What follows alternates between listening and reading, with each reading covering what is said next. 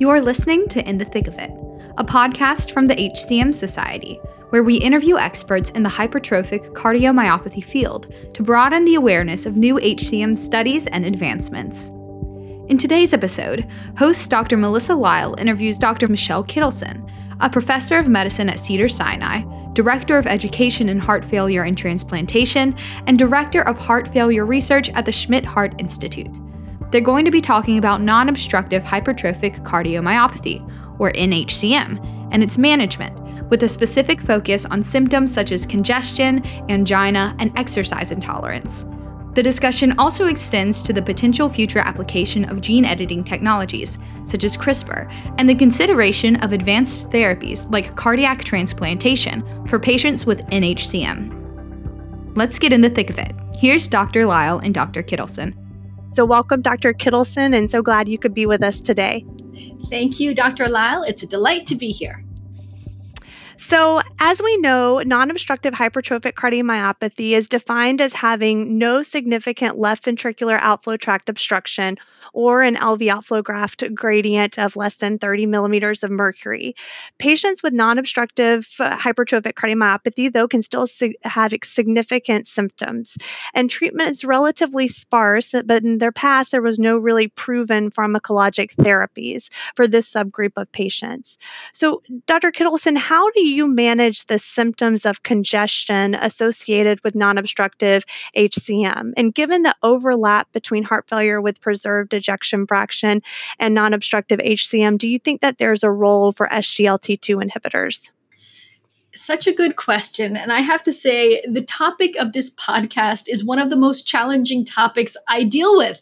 You know, it's not satisfying when a patient presents to you with symptoms of chest discomfort, dyspnea on exertion, and you can't point to the echocardiogram and look at an obstruction and say, aha, I know exactly why you have these symptoms. Now, the symptoms are typically from the increased left ventricular filling pressures related to diastolic dysfunction, decompensated heart failure, increased myocardial oxygen demand, impaired microvascular function.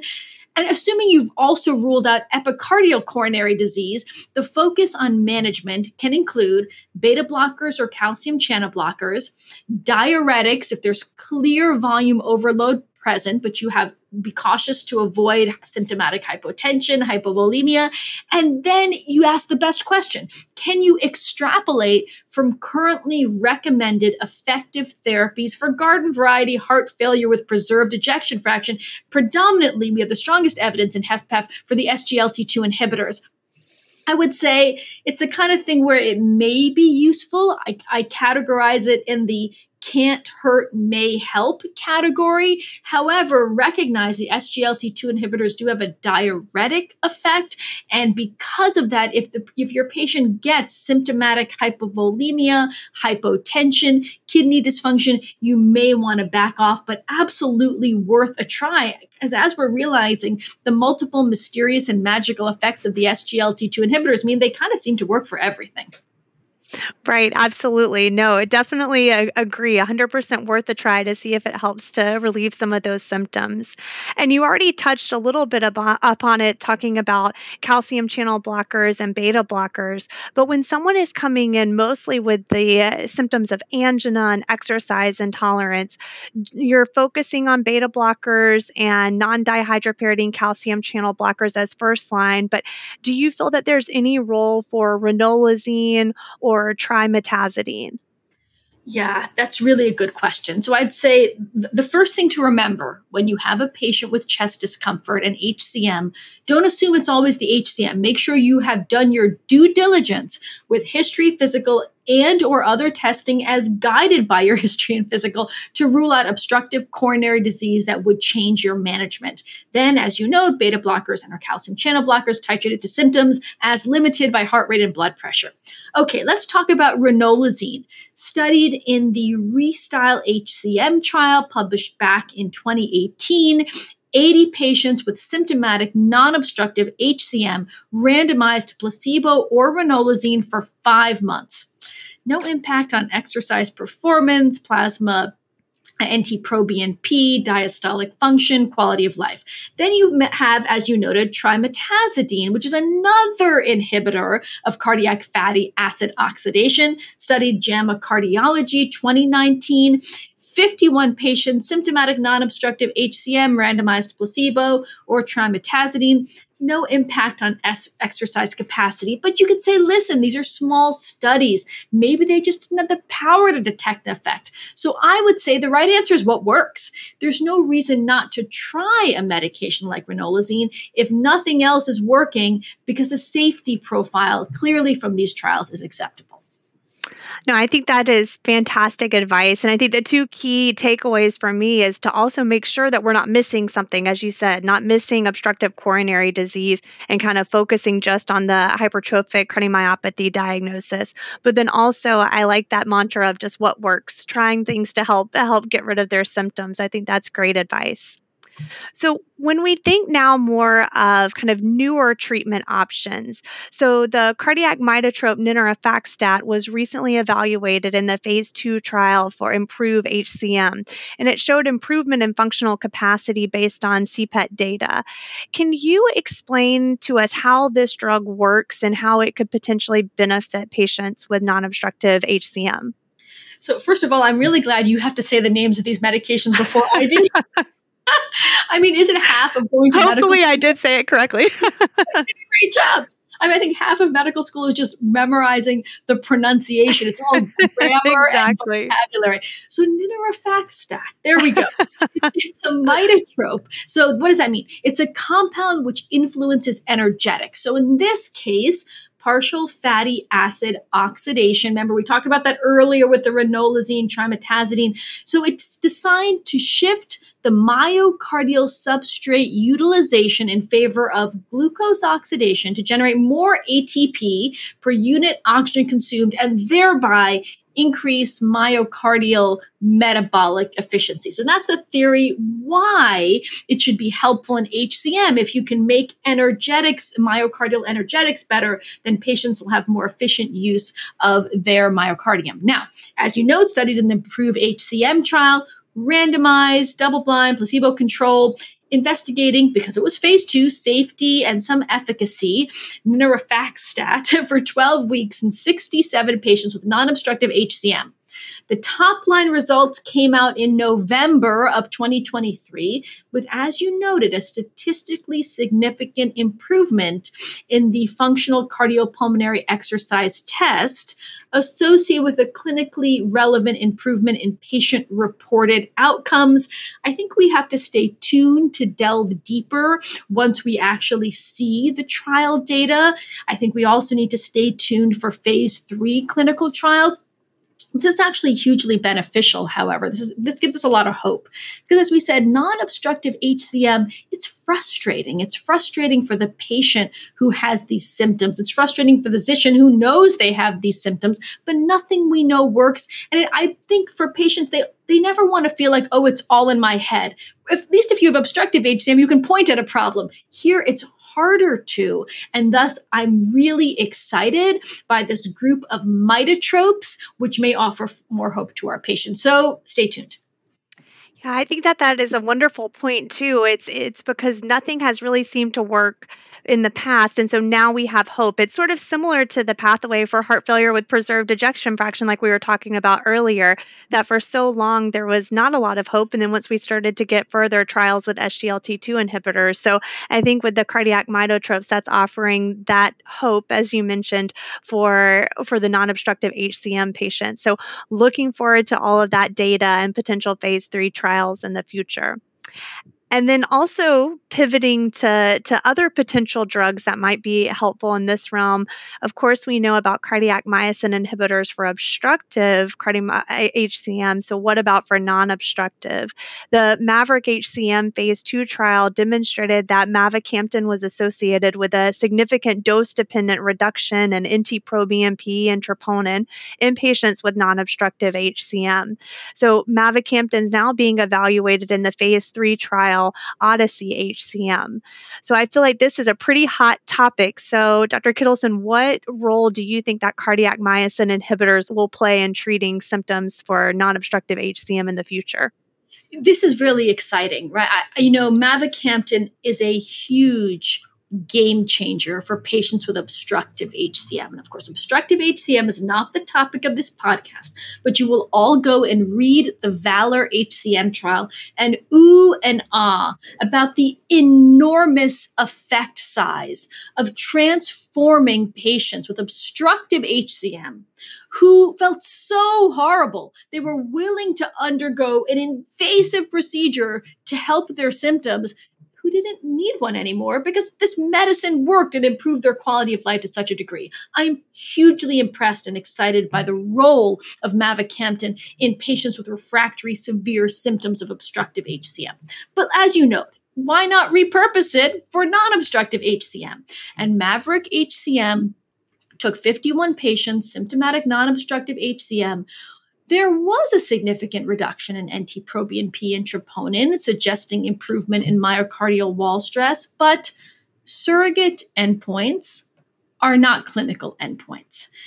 It stands to reason it will work because regardless of the hemodynamic features of obstructive versus non-obstructive HCM, they have a shared underlying biomechanical abnormality, and the sarcomeric gene variants that cause HCM can destabilize the low energy, super relaxed state of cardiac myosin, promote excessive cross-bridging with actin, culminating in hypercontractility and impaired relaxation. So if you have a cardiac myosin inhibitor, make that all go away, it stands to reason that it should help if you are obstructive or non-obstructive.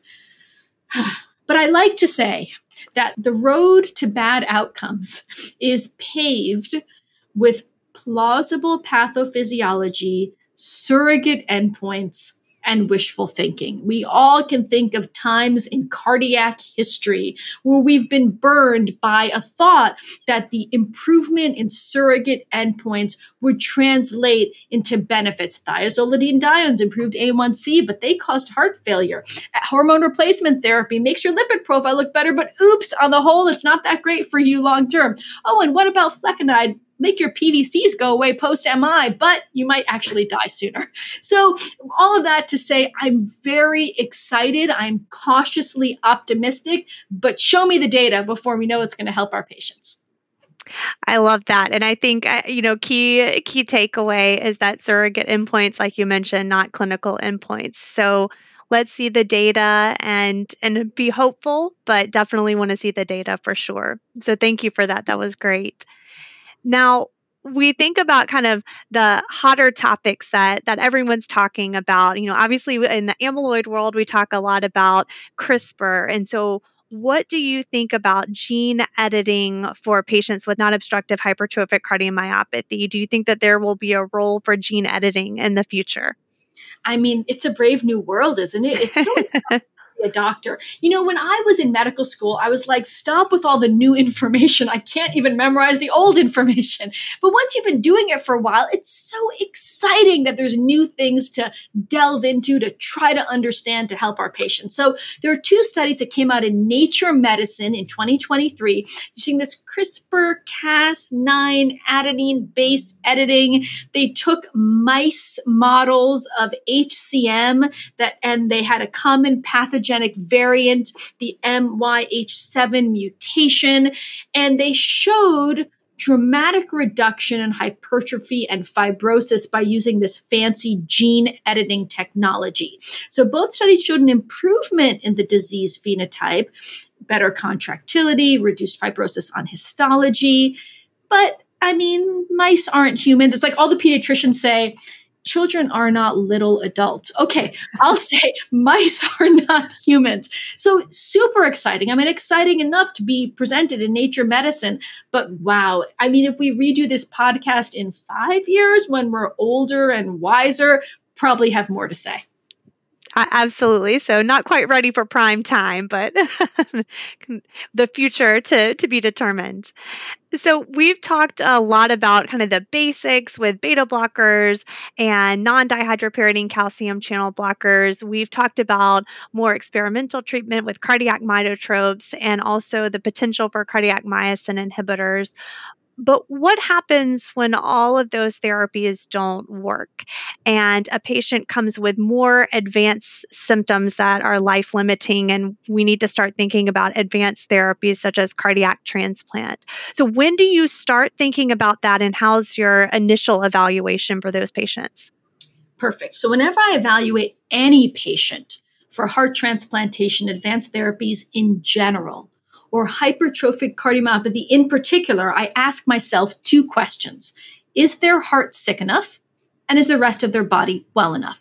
So is their heart sick enough, particularly in patients with HCM? Your very first question is going to be, do they have obstructive physiology? Because if they do, well, focus on that. Give them the beta blocker, calcium channel blocker, disopyramide, mavacamten. Give them a septal reduction therapy, alcohol septal ablation, surgical myectomy, because you can try to fix that short of a transplant. But if you have convinced yourself it is truly non-obstructive HCM, then you can say the next step, how do you figure out if the heart is sick enough? It would be the traditional criteria we use for really any other patient. Did they have progressive symptoms, inability to do their daily activities without shortness of breath? Are they getting hospitalized because of decompensated heart failure? Are they having intractable and scary and life-threatening ventricular arrhythmias? Are they developing end organ dysfunction related to their cardiomyopathy with cardiorenal syndrome, worsening liver function, rising pulmonary artery pressures? And when you start to rack up those findings is when you start to worry. It can be useful to have objective criteria from a right heart catheterization and a cardiopulmonary exercise stress test documenting reduced functional capacity. And a few pearls to remember. When we think about HCM, these patients are typically hyperdynamic, and bad things start to happen when their EF falls below 50%. So red flag warning for an EF of less than 50%, not like your traditional HFrEF. You start thinking about bad systolic dysfunction in HCM when they fall below 50. And you can have a preserved EF and still have all these severe symptoms and still need a transplant. So EF becomes less important in patients with HCM. The good news is the rest of their body well enough. Well, these patients tend to typically be younger. And we know that in case series of registries that patients who undergo transplant because of HCM actually have outstanding post-transplant outcomes. So think, is the heart sick enough? Make sure you've ruled out obstructive HCM. And have you looked at the traditional criteria of why patients are limited? And then is the rest of the body well enough? And likely they will be because they don't have the typical comorbidities due to their relatively young age.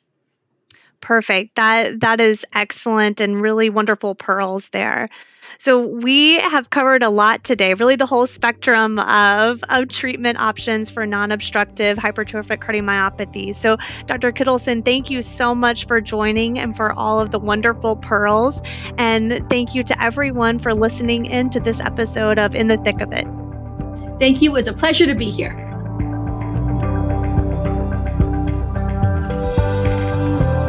That was Dr. Lyle and Dr. Kittleson. For more information on this study, visit hcmsociety.org/podcast. This episode was edited and produced by Earfluence. Thanks for listening, and we'll talk to you soon on In the Thick of It.